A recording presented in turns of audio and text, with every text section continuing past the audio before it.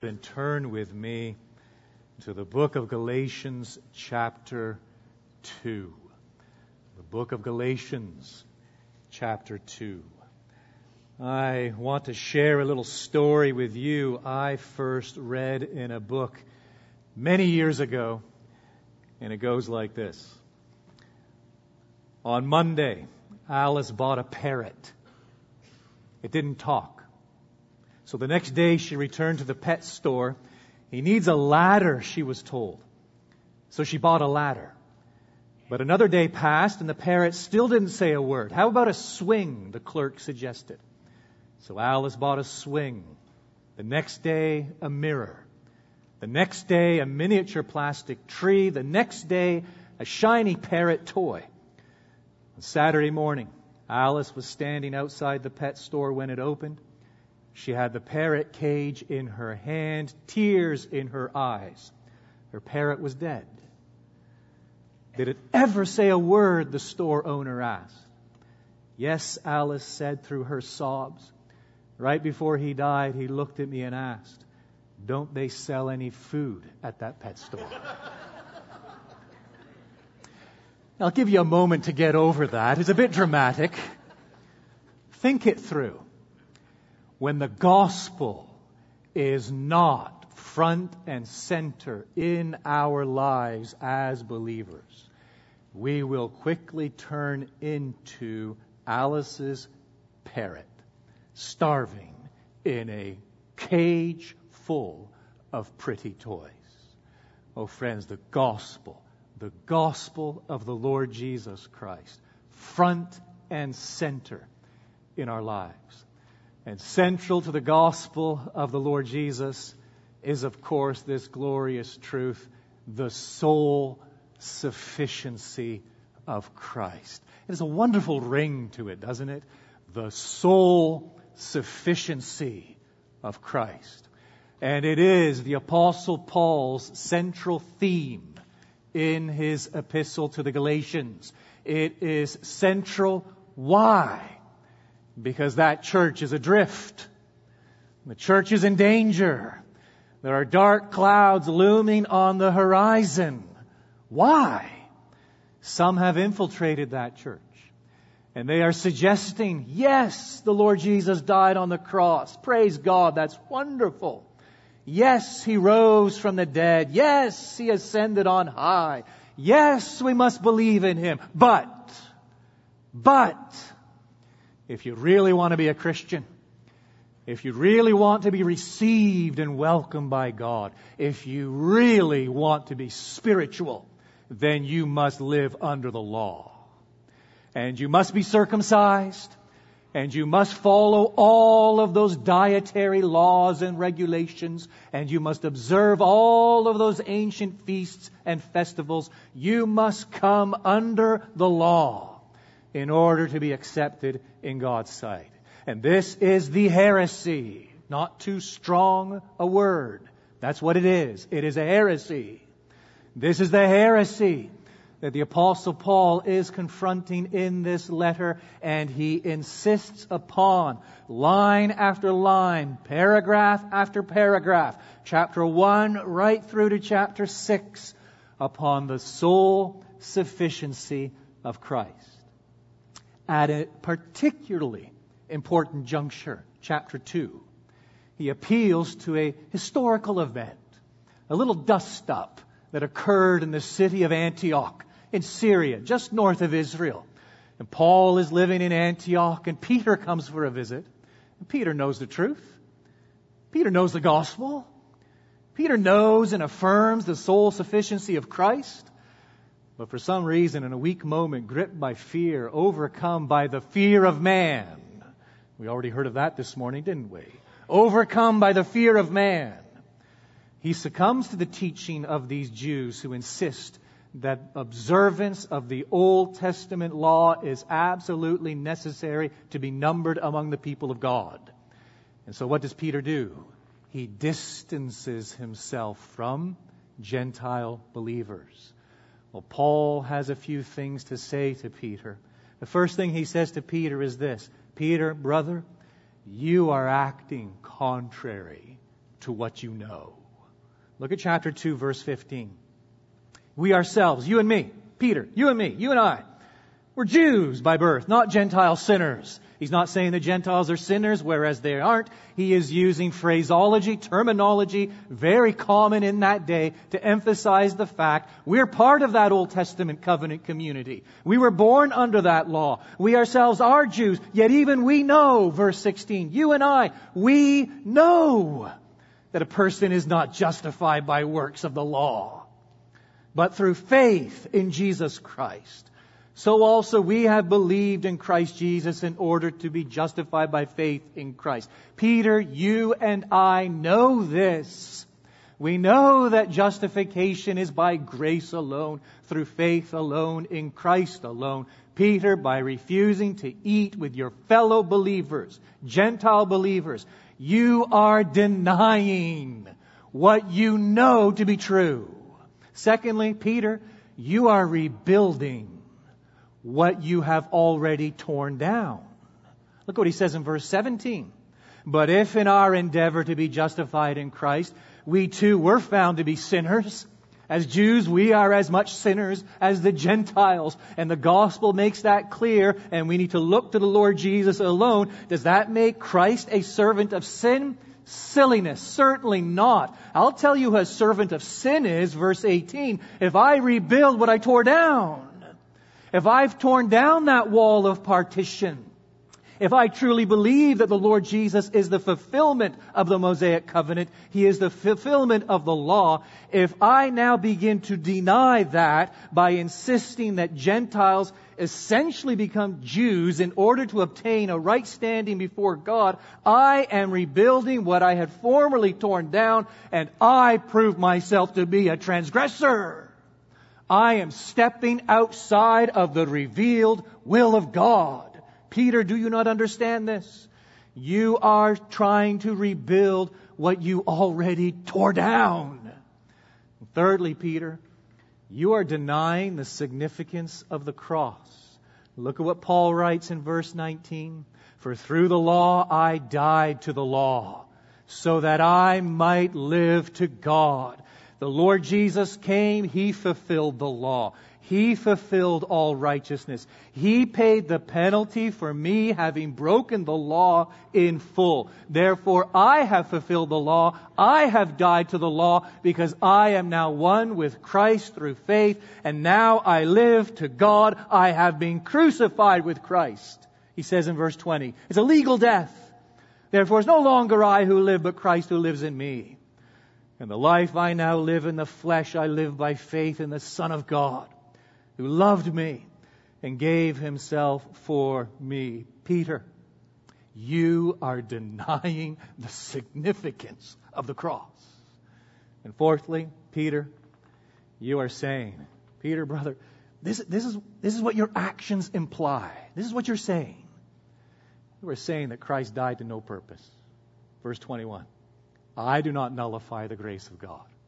For if justification were through the law, if the works of the law contributed one iota to our justification, Christ died for no purpose. Absolutely no purpose. We know Peter repented. Undoubtedly, he was a little red-faced, right? A little embarrassed. He probably had a few apologies to make to his fellow Gentile believers. Paul, you're right, I know all of that. And I am now, I for a time there, was acting in a manner completely inconsistent with the gospel of Jesus Christ, which champions and proclaims and announces the sole sufficiency of Christ.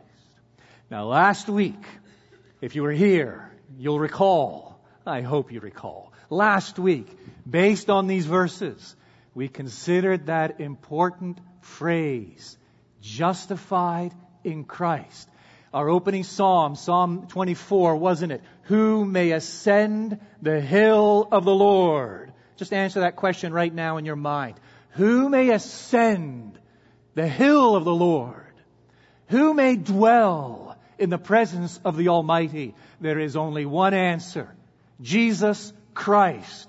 You need to be one with Jesus Christ. if you want to ascend that holy hill, if you want to dwell in the heavenly temple of the Lord, if you want to be accepted, welcomed, received by God, you and I, we must be one with Christ.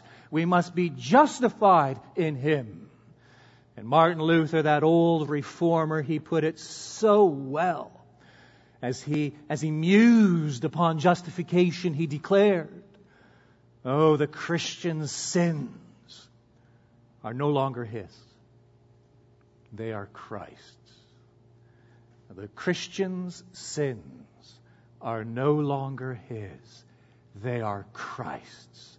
My trespasses, my sin, my iniquity, laid in its entirety upon the Lord Jesus Christ as He hung upon Calvary's cross. It's why we sing. I trust you still sing this one. My sin. Oh, the bliss of this glorious thought. My sin, not in part, but the whole, is nailed to the cross, and I bear it no more. Praise the Lord. Praise the Lord, O my soul. It's only half of the equation. It's only half of the equation when it comes to what it means to be justified in Christ. Yes, the Christian's sins are no longer his. They are Christ's. Luther goes on to say, now Christ's righteousness belongs not only to him, it belongs to the Christian.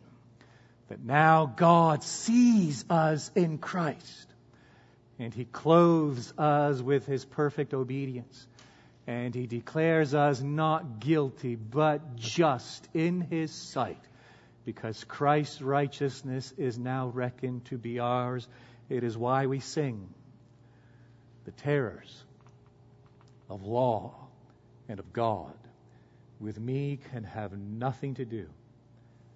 My Savior's, listen carefully, my Savior's obedience and blood, not just the blood, folks. My Savior's obedience and blood. My Savior's obedience and blood hide all my transgressions from view. That is what it means to be justified in the Lord Jesus. And now today we're going to return to our text. And we're going to focus in on another little phrase. It's found there in verse 20.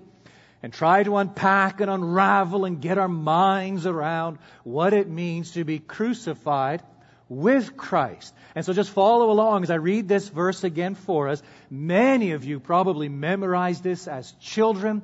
A verse undoubtedly very familiar to most of us.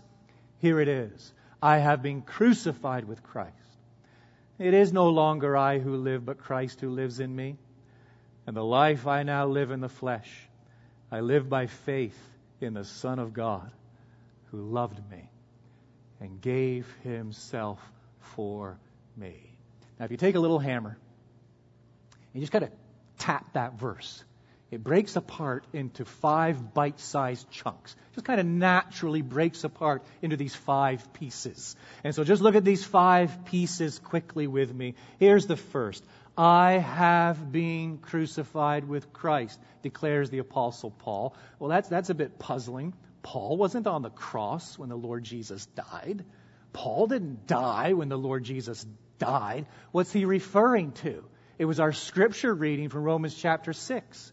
What did we hear as we read that word together and just meditated upon it? Paul there says what? Those who have been baptized into Christ have been baptized into what? His death. We've been baptized as Christians into Christ, meaning we have been made one with Him through faith. And because we are now one with Him through faith, His death is our death. It is a legal death. It is a judicial death. Paul knows it. It's why he can confidently, therefore, declare, I have been crucified with Christ. Well, yes, here I am living. I'm writing this thing. I don't mean I physically died. I mean that in God's reckoning, in God's account, because I am in this indissoluble union with the Lord Jesus Christ, His judicial death is mine. I have legally died. When Christ died, I died. Second thing he says is this. It's a logical inference. It is no longer I who live. Well, it's me. I haven't lost my personality. I'm still Paul. What does he mean? He means, well, everything I was in Adam. My entire identity as to what it was to be a fallen creature, a fallen human being in Adam, and my self-love, which corrupted every word, every thought, every deed, all of it is now judicially dead. It hung there with the Lord Jesus Christ in God's reckoning. And as the Lord Jesus Christ paid the penalty for it all, and therefore as I died judicially, it therefore means, well, I'm no longer the same person.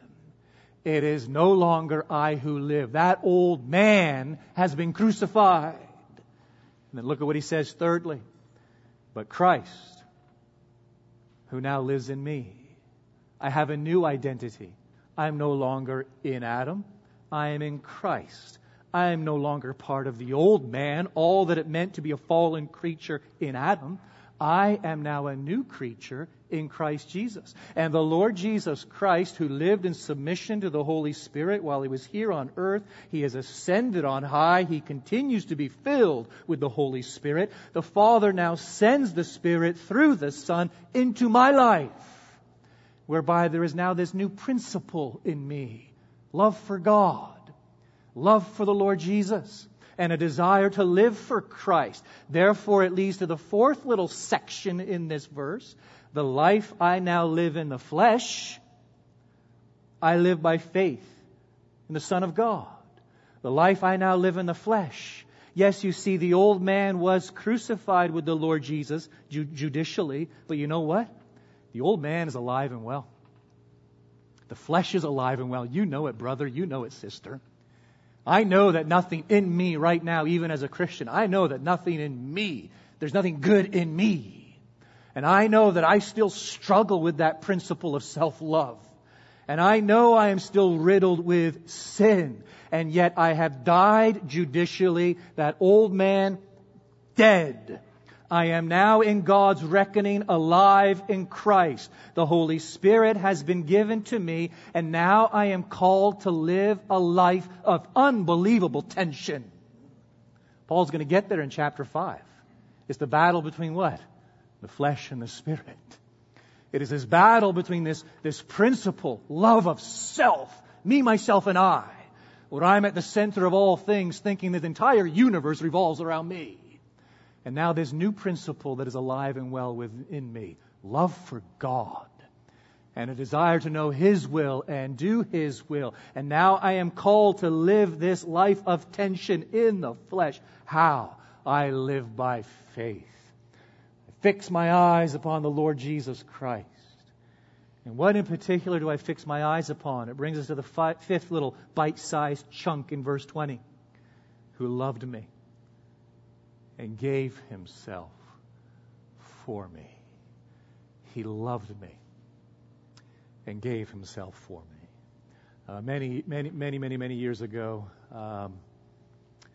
this little 3-year-old, blonde-haired, blue-eyed cutie climbed up into her mother's lap, my wife, Allison. She climbed up into her mother's lap and got real close, nose to nose, fixed her gaze intently upon her, and declared, I love you, as big as Walmart and everything in it. My wife was an emotional basket case, as you can imagine. Just gripped her to the core. I love you as big as Walmart and everything in it, from the lips of a 3-year-old.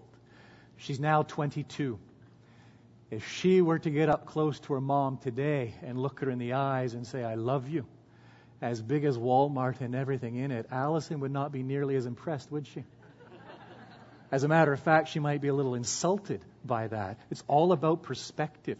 Here before us, we have the greatest attestation, the greatest declaration, the greatest manifestation known to humanity. And here it is. He loved us, the Lord Jesus Christ. And how do we know it? He gave Himself for us. Oh, the Father loves His people. It is an eternal love. And the Father has revealed His love for us by sending His Son in time to manifest that love, in becoming sin for us and bearing the curse for us upon Calvary's cross. And now the Son has sent the Spirit in time into our hearts. You go to Galatians 4, you read it there, that when the fullness of time had come, yes, God sent forth His Son, born of a woman, born under the law, to redeem those who were under the law, that we might receive adoption as sons. And because we are sons, what has the Son done?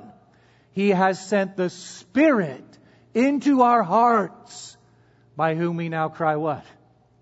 Abba, Father. And so you see, the Father loves us. It's very Trinitarian. The Father loves us.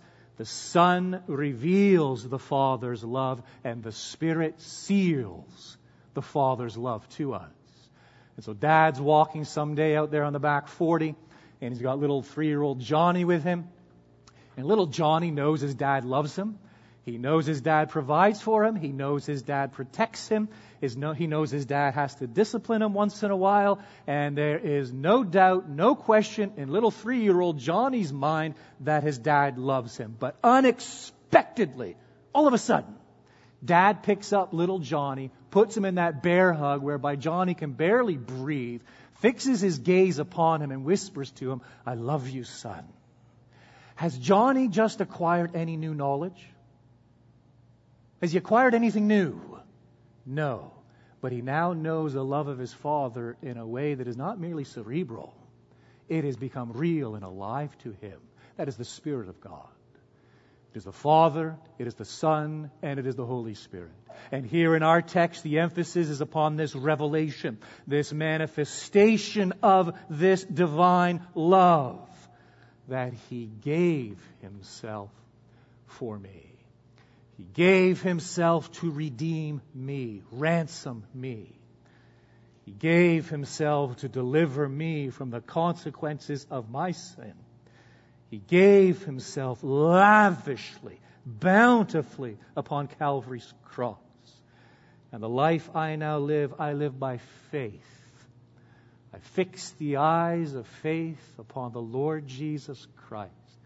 And the theme of my song, the meditation of my heart, now becomes this love-fueled obedience. The life I now live, I live by faith in the Son of God who loved me and gave Himself for me. It is this simple. Are you ready for this? This verse, in very simple terms, concise terms, unlocks for us the key to the Christian life. I'm not saying you don't need to read any more books. I love the book giveaway, by the way. I'm not saying don't attend more conferences and everything else. No, Bible intake, so important. But you know, friends, it really is this simple. The key to the Christian life. Are you ready? Here it is. The key to the Christian life. Number 1, believing that Christ loved me and gave Himself for me. Believing it. Number 2, believing judicially I have been crucified with Christ. Thirdly, seeing myself daily hanging on the cross. And fourthly, acting like it. That is the key to the Christian life. There you have it. I will repeat it. The key to the Christian life is believing that Christ loved me and gave Himself for me. Love-fueled obedience. Just this impetus for all of life, this divine love. Believing that Christ loved me and gave Himself for me. Believing that judicially I have been crucified with Christ. Seeing myself daily hanging on the cross. And acting accordingly. And let me get this right down to the 24/7 for us. All right? Right down to the 24/7. What does that mean for our sins? What does it mean for your struggle with lust, greed, envy, malice, bitterness, What does it mean for our impatience, intolerance? What does it mean for our unguarded words and unfiltered thoughts?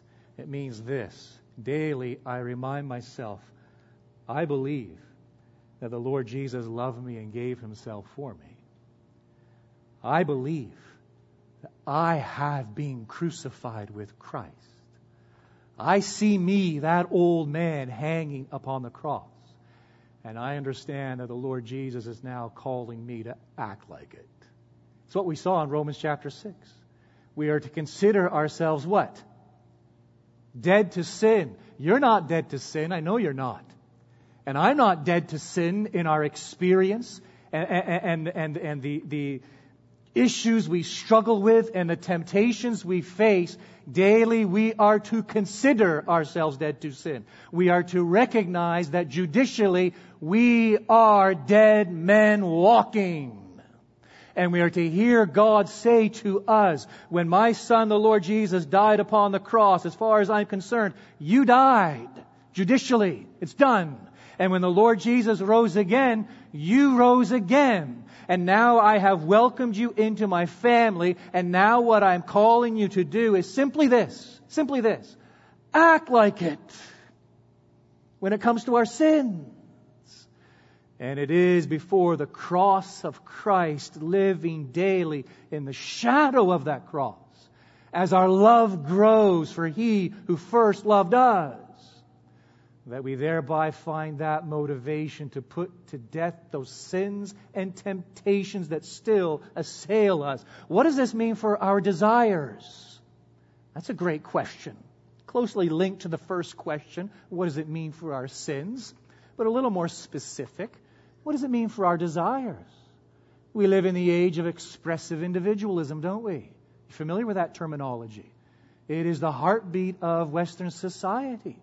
Expressive individualism. Whereby most people today believe what? Their feelings are the highest authority. And there is no objective reality beyond what they feel. Their emotions. And so everything is defined good, bad, true, error on the basis of what? My feelings. Well, what are my strongest feelings? Sexual desires.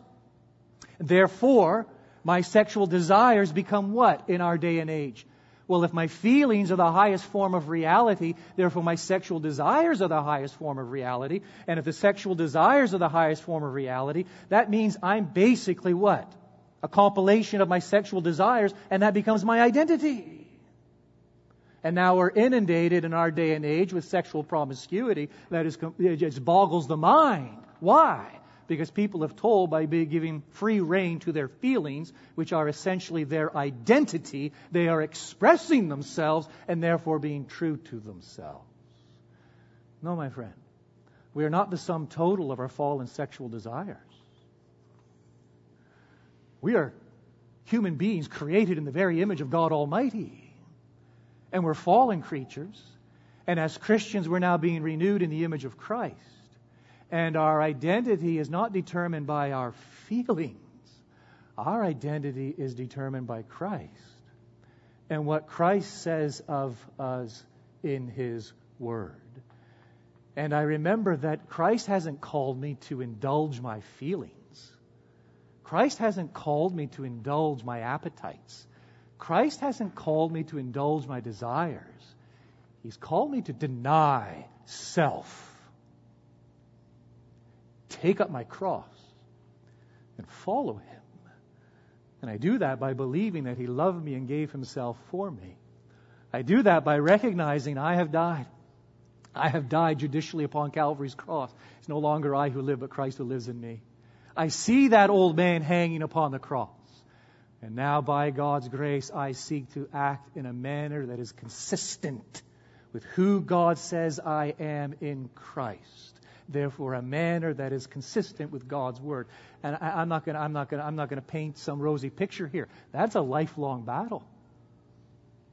That's a lifelong struggle. That is the flesh and the spirit. That is the tension of living in a fallen world, us being fallen creatures. But it is what we have been called to do.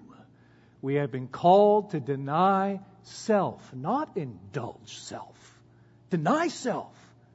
Take up our cross and follow the Lord Jesus Christ. Now, what does it mean for the choices I make? How does this key to the Christian life shape how I use my money, my time, my gifts, my talents, my abilities? Well, I believe that Christ loved me, gave Himself for me. I believe that I have been crucified with Christ. I see myself hanging on the cross. I act accordingly, which means what? My great prayer becomes the prayer of the Lord Jesus. My Father, not my will be done, but yours, when it comes to my stewardship of time and finances and vocation and family and every other facet of life. What does it mean for my opinions? Anybody here got any opinions? Nope, not in this crowd. What happens when someone disagrees with our opinions? Happened to me once. More than once, on more than one occasion. What happens when someone differs from my view of things? Dare I go there? Oh, just briefly. What happens when I don't meet eye to eye with someone on the whole masks, vaccinations, and on and on and on and on and on it goes? Well, I have been crucified with Christ. It's no longer I who live, but Christ who lives in me. And the life I now live, I live by faith in the Son of God who loved me and gave Himself for me. I believe it. I believe He loved me and gave Himself for me. I'm dead. I'm a dead man walking. Judicially dead with the Lord Jesus. No longer I who live, but Christ who lives in me. I see myself hanging upon the cross. And the question I ask is this: what does it mean in this situation to act accordingly? What does it mean maybe just to keep my mouth shut once in a while? What does it mean maybe not to have to post absolutely every thought that runs through my head on Facebook or something like that?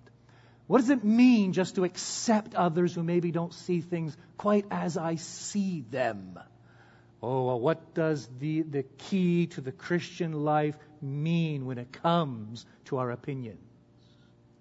What does it mean when it comes to the world in which we live? Characterized by perspectives, convictions, dreams, aspirations, and actions which make man the focus of everything.